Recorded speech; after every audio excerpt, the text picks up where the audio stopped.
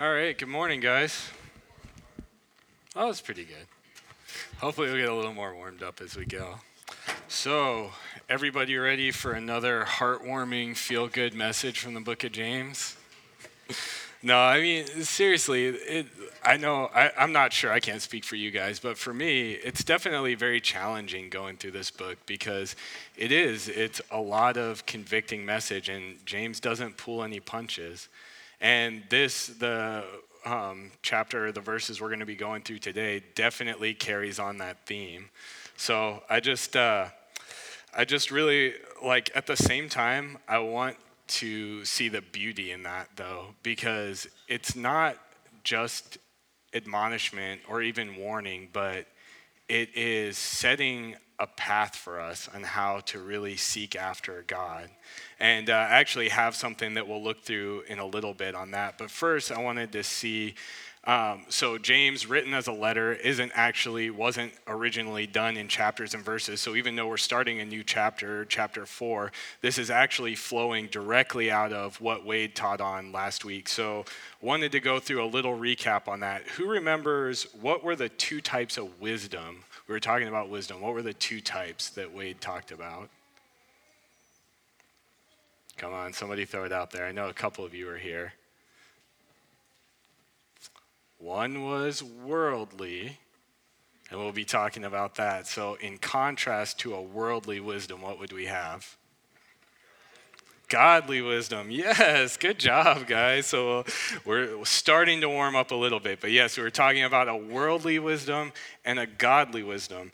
And so in that, maybe you guys will remember this because I thought Wade did a great job in depicting this, the idea of meekness. Now, in that, there were two views on meekness. There was a worldly view on meekness. Who remembers what the worldly view on meekness is?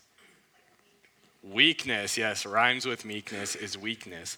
But I thought the really cool when Wade got to the etymology of the word that they used for meekness in the Greek and what the godly version of that is. Does anybody remember what like the picture he used of that is? If not, it's okay. Yeah, it was a horse. See, somebody was there. Somebody was on it. But what I liked about that, because it wasn't just any horse, it was the idea of this really powerful creature. And the idea of meekness is taking that and not diminishing its power at all, but bringing it under the submission of its master. And I think a really good view of that, something we don't have time to get into or to watch the video, but it's great. If you look at a video of the original horse whisperer guy named by, I think it's Monty Roberts. Anyway, he has this awesome video where you can actually see, and I think it's a beautiful picture of what God does with us. So he goes into this circular arena with a horse. And the horse is obviously very uncomfortable. This is a new horse that has never been ridden, has never been even really touched by a human being. And it's just running around this circle, fearful. And Monty just stands there as a presence, making himself known as this horse is going around. And the beautiful thing is, horses are community animals. And God created them that way. God also created people for community. And so a lot of the ways you'll see horses interact with each other is the same way God instilled those community aspects in us. So this horse is completely fearful, running around this ring. And when Monty knows it's ready, it'll start to look at him. And it'll start to make really subtle gestures because it wants to be brought into community with Monty. And I think the beauty is that's the same thing God does with us. He lets us run around. He lets us strive in our own passions, but he's always there as a solid figure, waiting for us to give him that sign. And what Monty does when that horse gives him the sign is he actually turns his flank to him as a sign that he's not aggressive towards the horse. And the horse will literally stop its running, walk right up to him, and start to nuzzle him because it wants to be brought in under submission. And I tell you, family, it's the same way for us. We have that yearning in our heart where we're running and we're striving under our own means and our own passion. And God is standing there waiting for us to just enter into that fellowship with him that he created for us long before we were born, and he desperately wants to see us walk into.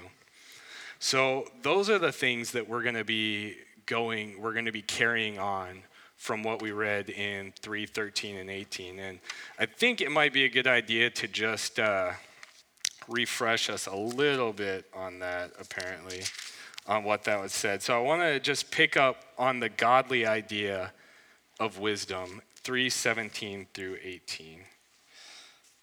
So that is, but the wisdom from above is this, is first pure, then peaceable, gentle, open to reason, full of mercy and good fruits, impartial and sincere, and a harvest of righteousness is sown in peace by those who make peace. And so today, family, that's what I want for us. And as we go through this text, it is definitely going to be a little difficult. It's going to be challenging. And if you don't walk away challenged, I really want you to dive back into the text, because this is challenging for anybody that's living and breathing. But before we do that, I promised that I would give you guys a little bit of a sketch about what this is. So I'm going to see if I can get this to work. Let's see. Yep, looks like it's pulled up there.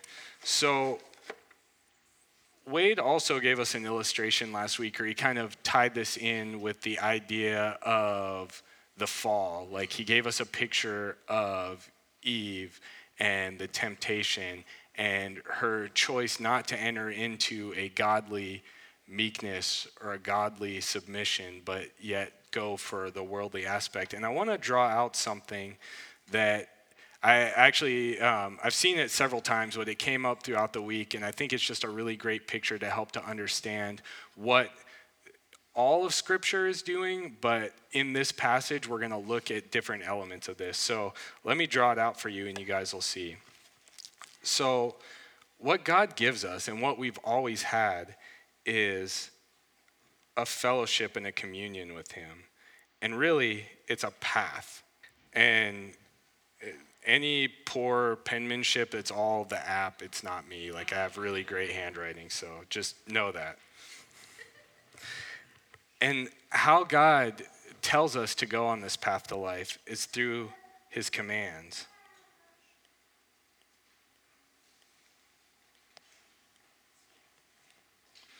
So you think about God in the garden, and he gave commands. He said to go, be fruitful and multiply, right? And that was how we were going to follow with him. We were going to stay in community, and we were going to be on this path to life. The issue is, in order to truly give us free will, there has to be an option other than the path to life. So along this path to life, there are a couple of ditches. And these ditches, unfortunately, are death. And they're death from unbelief. Also, any misspellings, that's the app as well. And despair. And on the other side, there's death. And this is death from presumption. And that can be kind of hard to illustrate what that means, but basically this presumption is a cheap grace. It's something that means it's not costly. We don't have to give of anything to receive this. But God, again, in his beauty and wisdom, he knows us and he knows our hearts. And so he gave us these walls along the path within his scripture. So he gave us commands to keep us on the path. But he also inbuilt promises. Come back. Promises. And these are designed to wall us from the unbelief and the despair. So when we can say, can we really trust God? You think of Eve in the garden. Can we really trust God? Remember, he gave them his identity. He said, you are made in my image. Go out and steward. That was a promise. All of creation was given to them. His identity was given to them as image bearers. He withheld nothing from them, and that was the promise so that they could follow his command in the garden. But there's another wall, this cheap grace, and in there are warnings. And that was exactly what God gave in that to Adam and Eve, and said, you can eat from any tree. That's my good gift to you. That's my command. But there's one tree that you can't, the knowledge of good and evil. Because when you do, you will surely die. And they didn't take hold of that. They didn't heed that warning. And so there was a death because they thought there was a way around it. They thought there was a way to earn grace apart from God. And I tell you, there is no other way. And so today, as we go through the book of James, you'll definitely start to get that picture. At least I hope you'll see that. And I had a passage as I was going through this week in the book of Proverbs. And just so you know, I'm going to go through several other passages today outside of the book of James. I don't want you guys to feel like you have to flip through them. I want you to really sit, soak them in, let them shape what you're learning about the text in James. So in Proverbs 10:17, it says, whoever heeds instruction is on the path to life, but he who rejects reproof leads others astray. And I like the turn in that because that can be translated two different ways. It can either say they themselves are led astray, or they can lead others astray. And I think that fits perfectly within even our idea of in the garden, because first Eve was led astray and Adam was led astray with her. And that you and I will do the same things. As we're families of missionary servants, we are equally shaping each other in the gospel, or we are shaping each other in the world, depending on what we choose and what we choose to be shaped by and what promises and warnings we choose to heed along the way. So let me pray for us, and then I will open up in James. Heavenly Father, I thank you for the truth of your promises. I thank you for the good warnings that you give us so that we can heed and walk along the path that you've set before us. God, I pray today that what Chris said would be true, that nothing would come from me that's not of you, that all things that are said today from my mouth will be driven by the Spirit. And God, I also pray that ears in the room, all that hear, would be open, and that your Spirit would really touch upon them the truths of your word, that they would sink into their heart and allow them to walk out of these doors and take on that missional identity as servants, as learners, as a community fueled by the gospel to go out and proclaim your goodness and your truth to a world that's dying apart from it. Jesus, we love you and we praise you. Amen. All right, so I know that I've kind of built it up, and so with no further ado, let's dive in to James 4, and we'll be reading 1 through 10 today. What causes quarrels and what causes fights among you? Is it not this, that your passions are at war within you?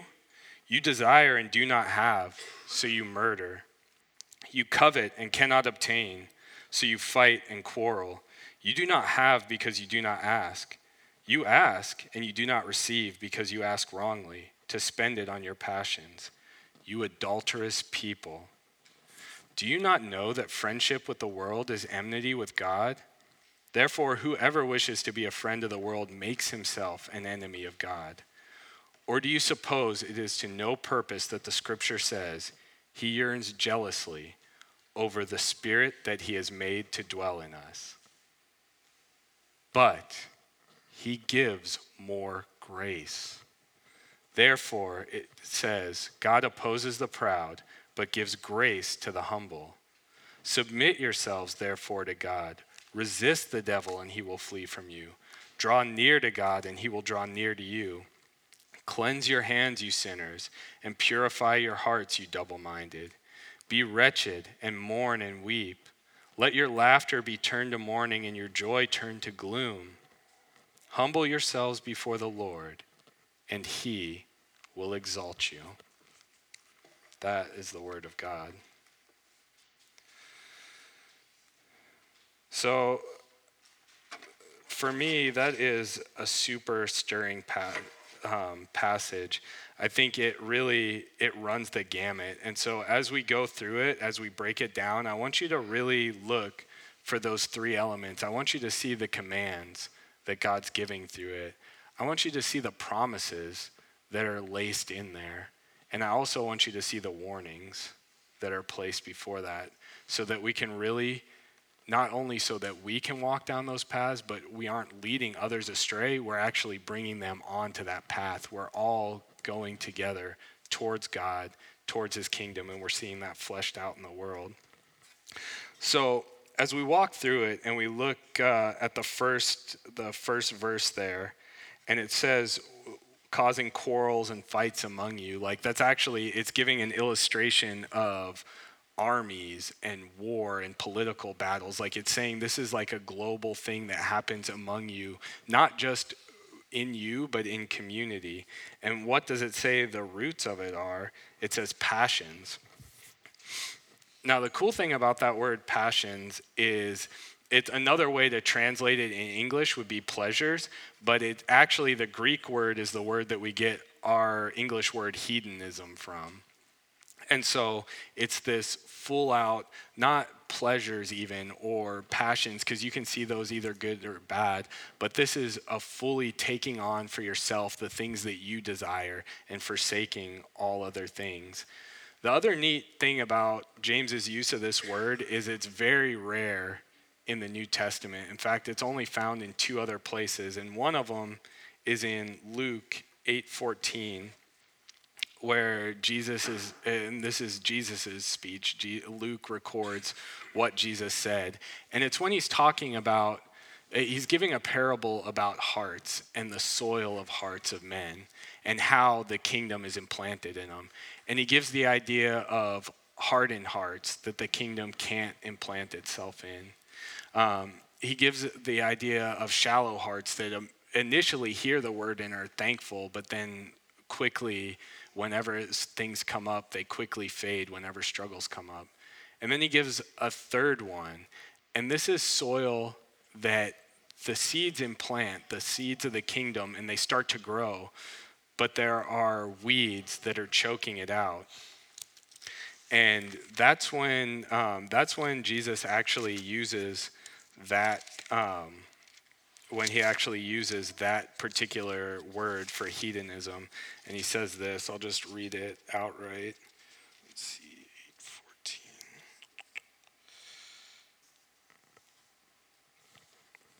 He says, and as for what fell among the thorns, they are those who hear, but as they go on their way, they are choked by the cares and the riches and the pleasures of life, and the fruit does not mature.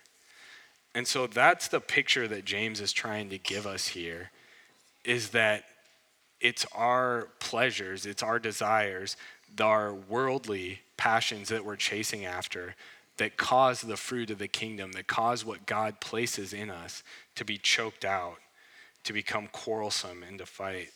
And I've got an illustration of this from my own life. I used to work in a pretty secular industry, automotive industry, and I worked with a guy that, this guy was all about his appearance. He went to the gym every day. The guy was ripped, looked great, and he loved to talk about his life because he hung out with really rich people. He was spending all of his time when he wasn't working out on the lake and these massive yachts. He was driving all these really nice cars. He was staying in the hills of Scottsdale in these mansions. And he was always talking about how great this was.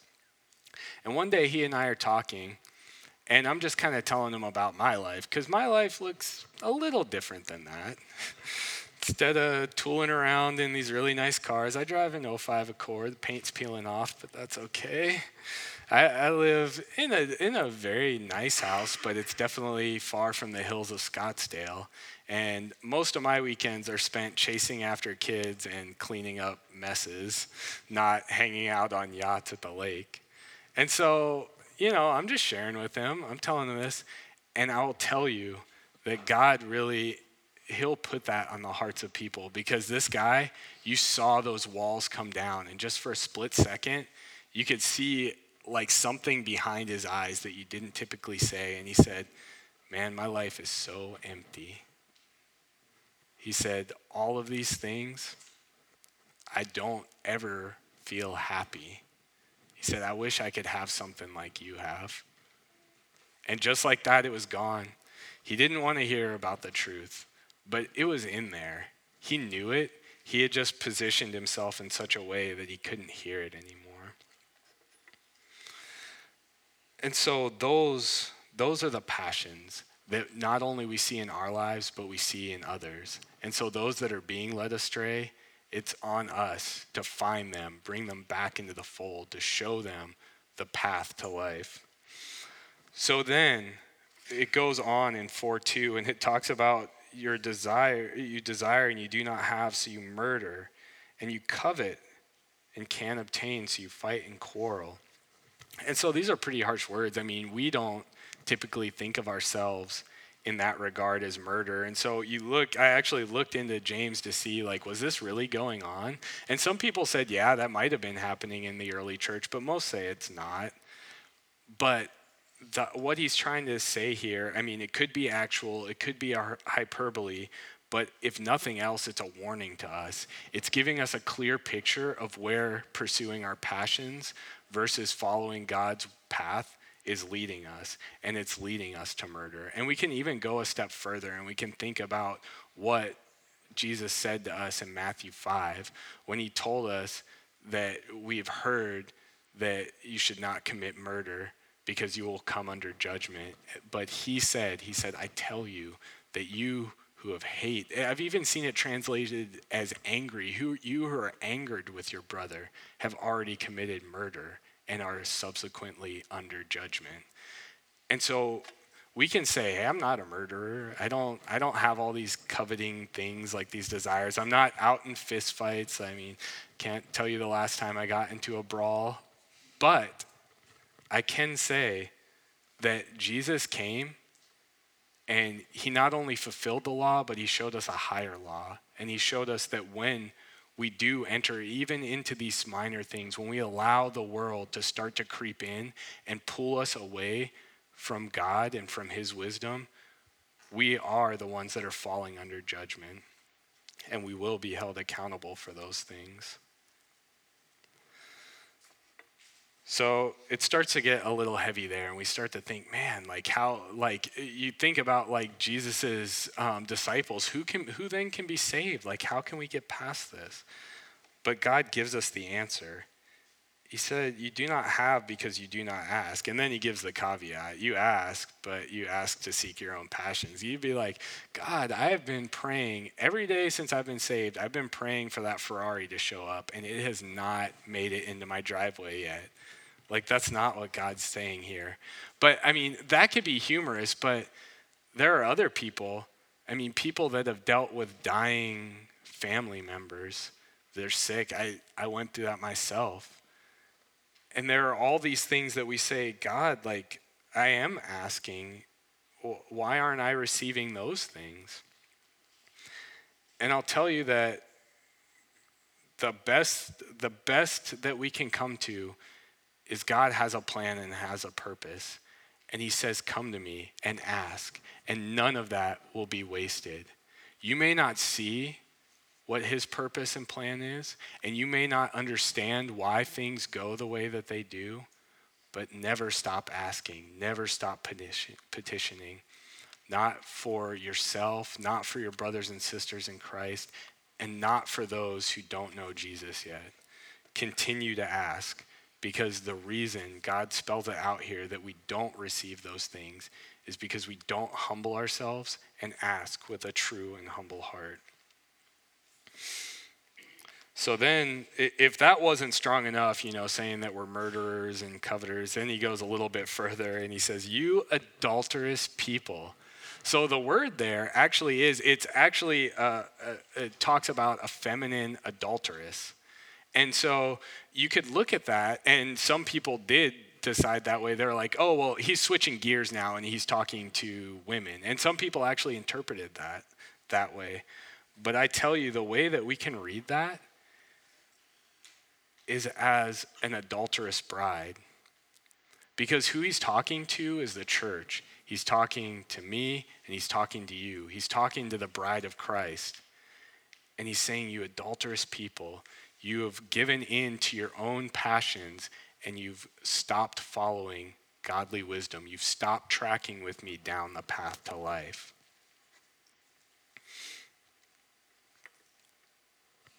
So then he carries on and he tells us, he spells it out. This is really the crutch, right? This is what we've been talking about, where he starts to talk about this convergence of worldly and godly wisdom. He just outright, don't you know that if you are a friend to the world, then by definition, you are an enemy of God. You've positioned yourself that way. That is where he's leading us to. He's saying that idolatry, the selfish ambition, those are all driving us away from our identity as the bride of Christ. And the cool thing is, in our culture, in our society, we often read these as individual passages, as individual sayings for us. And I don't know if you've noticed how I've been setting that up, where I'm not a murderer, I'm not a coveter. And when you read this, I can bet that the majority of you read it the same way. But he doesn't say, he says you adulterous people for a reason. It's plural because he's talking to a community. This is where we have to step out of the identity of the individual, and we have to stop saying, well, that may be true for them, but it's not true for me. Because just like I said, the horse was a community animal, the person was built for community. We were built first and foremost for community with God.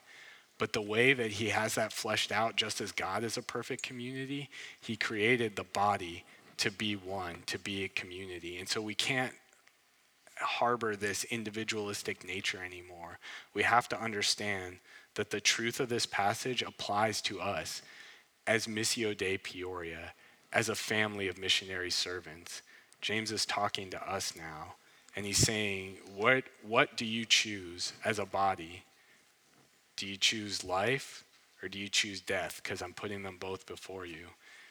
And I tell you that Wade and Chris, I'm so thankful for them because they are constantly turning all of us back to the truth. They're turning us back to the gospel. They're turning us back to life.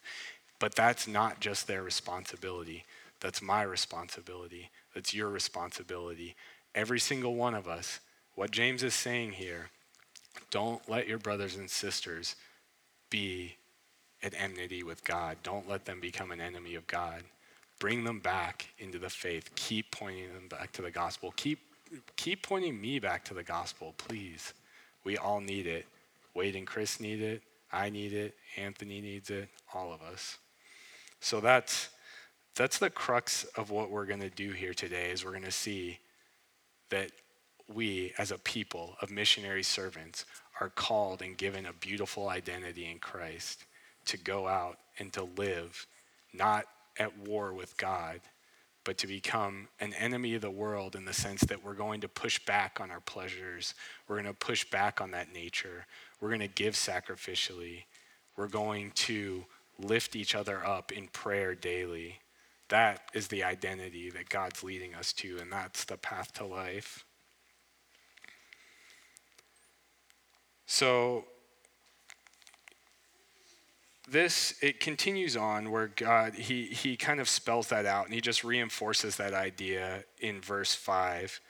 And it's kind of interesting because he says, do you suppose that it's for no purpose that the scripture says? But if you look through scripture, there's no place where it actually says that. But what he's really doing is pulling from a number of Old Testament texts to saying, this is the heart of God. Like, this is God's identity throughout Scripture. This is who we know God to be. He's someone that with his righteous nature and his need for holiness, he brings us in as a father. And he says that I am the one that deserves all of you. I've created everything in you, and that is for me. So you can see it as a hard passage, and this is a lot of hard text, but that's like a promise if you guys really look at it. He's saying, like, I've heard it said that, God, there's not a square inch in all of creation that God doesn't declare, this is mine. But that's true of you as well. Every single one of you, God has said, you are mine. And that's where it follows up. And this is, I think, the most beautiful part of this passage, because he gives more grace. This is not a God that is giving us these commands. It's just sitting up from some high throne on heaven to say, you guys messed up. You didn't do what you were supposed to do. I have every right, which he does, to hurl all these condemnations upon you. This is a God that came down, that indwelt flesh to live among us, that said, you are so important and you can't possibly redeem yourself, so I will come down. The Word made flesh will come down and will take your sin upon you. The world, I will be the enmity to the world for you because you have not been able to do it for yourself. He did that for each and every one of us. And so then when it says God opposes the proud, but he gives grace to the humble, I want you to go back to that picture of the horse whisperer standing there and the horse running the gamut, running around him. And that's each and every one of us. God's standing there waiting for us, and we're running that circle. And the proud will run themselves to death. They will continue to circle that track until they can't anymore, and they will drop from it. But those that seek to humble themselves, those that seek to come up and submit themselves under God, there is so much grace in that waiting for you. And so that's what God is calling us to.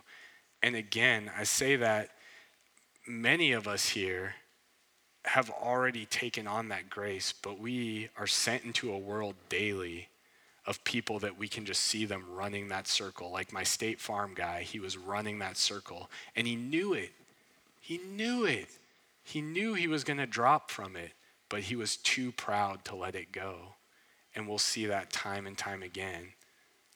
We need to call those people back. Not to us and not to anything that we do right, but we need to call them back to Jesus. We need to call them back to submit at the foot of the cross. So the last part of this, I want you to see, and I'm going to read through it again, but the whole thing is bookended by that idea of being humble. And so I want you to look through that, and then we'll talk a little bit more about what each of them means. So it says, submit yourselves, therefore, God opposes the proud, but gives grace to the humble. So submit yourselves, therefore, to God. And that was just the picture that we just talked about. But then it says something interesting. It almost seems weird because it's talking about God. Then it just throws in this resist the devil, and he will flee from you. And I think what they're trying to do here, and I'll as I close, I'll show you the picture of this, but it again, even where it bookends this whole passage with humble, it bookends this with submit yourselves therefore to God, resist the devil, and then it says draw near to God. And this is the same picture. Like, you can go through and there are all these sayings and it's hard to see the connection between them, but it's the same picture James has been giving us from verse 3 to now. There are two paths in front of you. There are two wisdoms, there are two choices. There's God and the world. And he's saying, draw near to God. Stop running the circle and come in. Resist the devil and he'll run from you because he has no power. The only power the devil has is the power that you will give him in your life. And so he's saying, resist that. And then he says, it reiterates it again. Humble yourself before God, resist the devil, draw near to God. Stop running the circle, come in, and submit yourself at the feet of Christ. And then it closes with this really heartwarming thing where it tells you to be wretched and to mourn and weep. It is. It's really feel-good message from the book of James. So let your laughter be turned to mourning and your joy to gloom. Like, that's like, we can take, that's like uplifting, right? You can have a party around that, right? Like, no laughter, let's mourn, But and so as we think about that, it's like, what do you make of that? What do you even really do with that? And what I want you to see, what I want to close with is this idea from Matthew. We'll talk about Matthew 5, but I want to talk about Matthew 4 because I think it draws this beautiful picture of what God's calling us to do. And this is the cool thing about our faith. Like, it's not this thing where God's removed up in the sky and he doesn't give us the chance to live this out. Like, he came down in flesh and he showed us what it meant to be truly human. And in Matthew 4, right after Jesus had submitted himself to baptism, he went out into the desert. And so just so we could be clear that he wasn't doing this under his own strength, he fasted for 40 days in the wilderness. And that's when he submitted himself to the temptation of the devil. But I want you to see that in those 40 days, he wasn't feeding his body, but he was feeding his spirit. He was humbling himself before God. And so then, when the devil came, the devil tempted him with everything that we have in the world. He tempted him with bodily relief, with that pleasure of the flesh to say, hey, you're hungry. You haven't eaten in 40 days. Rocks here, they could be bread. And Jesus knew that it's not about those worldly passions. And it's not that that's a bad thing. Like, God gives us good food, and I love every minute of it. But what it's about is knowing that there's a higher power that we are constantly feeding on. And so then the devil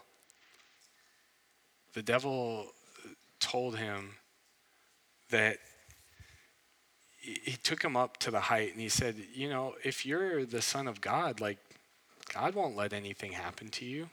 Show it. And he knew, like, that's not, when we ask and we don't receive, we don't push God to the limit. We humbly submit to God's will, and we know that God is not one that we put to the test. But we do that in our prayers? We say, God, if you're really there, this is really needed. And sometimes those aren't selfish things. Like when my sister was dying from cancer, I would have really liked to see God show up and heal her miraculously. I know so many people that have that same story, and they could tell you that same thing. But God has a bigger and greater plan, and it's not ours to usurp that and take over that identity. Ours is to submit and obey. And Jesus knew that, and he resisted the devil there. And then, probably the greatest thing for all of us, the devil gave Jesus the opportunity to really indulge in his pride. He said, I will give you dominion and power over everything in creation, over everything on this earth, all the kingdoms of the earth, if you'll bow down and submit to me. And Jesus told him, no, be gone. And what did the devil do? He left him. And I tell you, that's the same thing the devil does to you and I. It's the same thing he did to Adam and Eve. He said, if you eat this fruit, you'll be like God. They were already like God. They were his image bearers. But he tricks you and he says, do this. Follow your passions. Follow your pleasures. Get off of that path, like that silly little path to life. Come over here to the cheap grace side. And that's why God gives us these warnings. And I think that it's very fitting, because when he says to be wretched, to mourn and weep, in Matthew, right after Jesus was tempted by the devil, he went on and he called his disciples. And then you find in Matthew 5, just a couple verses later, he's giving probably one of the most famous sermons, one of the most famous things in all of the New Testament is Jesus' Sermon on the Mount. And this is what he says: "Blessed are the poor in spirit, for theirs are the kingdom of heaven. Blessed are those who mourn, for they shall be comforted. And blessed are the meek," which in some translations says, "Blessed are the humble, for they shall inherit the earth." It's not like James is trying to give us this big downer and say, you should go around mopey and gloomy all the time. He's saying, no, this is a heart posture. How are you going to be before God? How are you going to stand before him?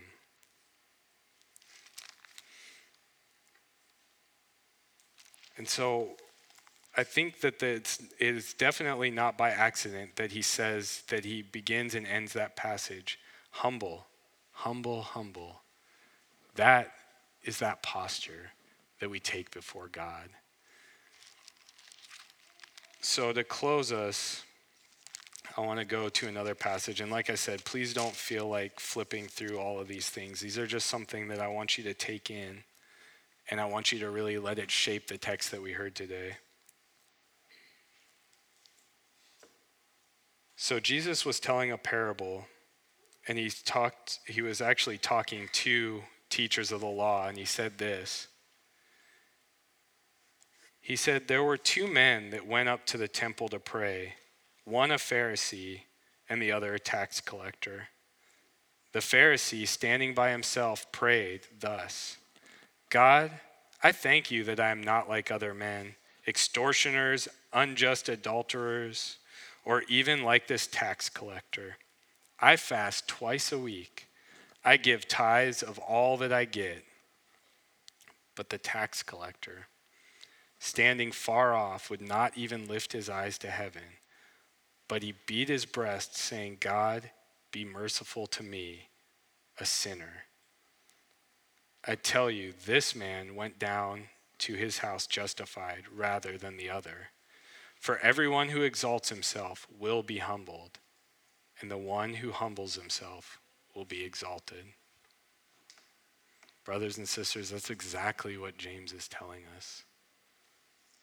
That's how we forgo our worldly passions, is to humble ourselves at the feet of Christ. And so as we go and we take communion, that's exactly what I want you guys to do. I want you to get together in groups, and I want you to remind each other that as we take the bread, that we're really entering in. Jesus is inviting to enter into his death, that he was buried to the world, and just as that, we can be raised to new life in God's kingdom with him.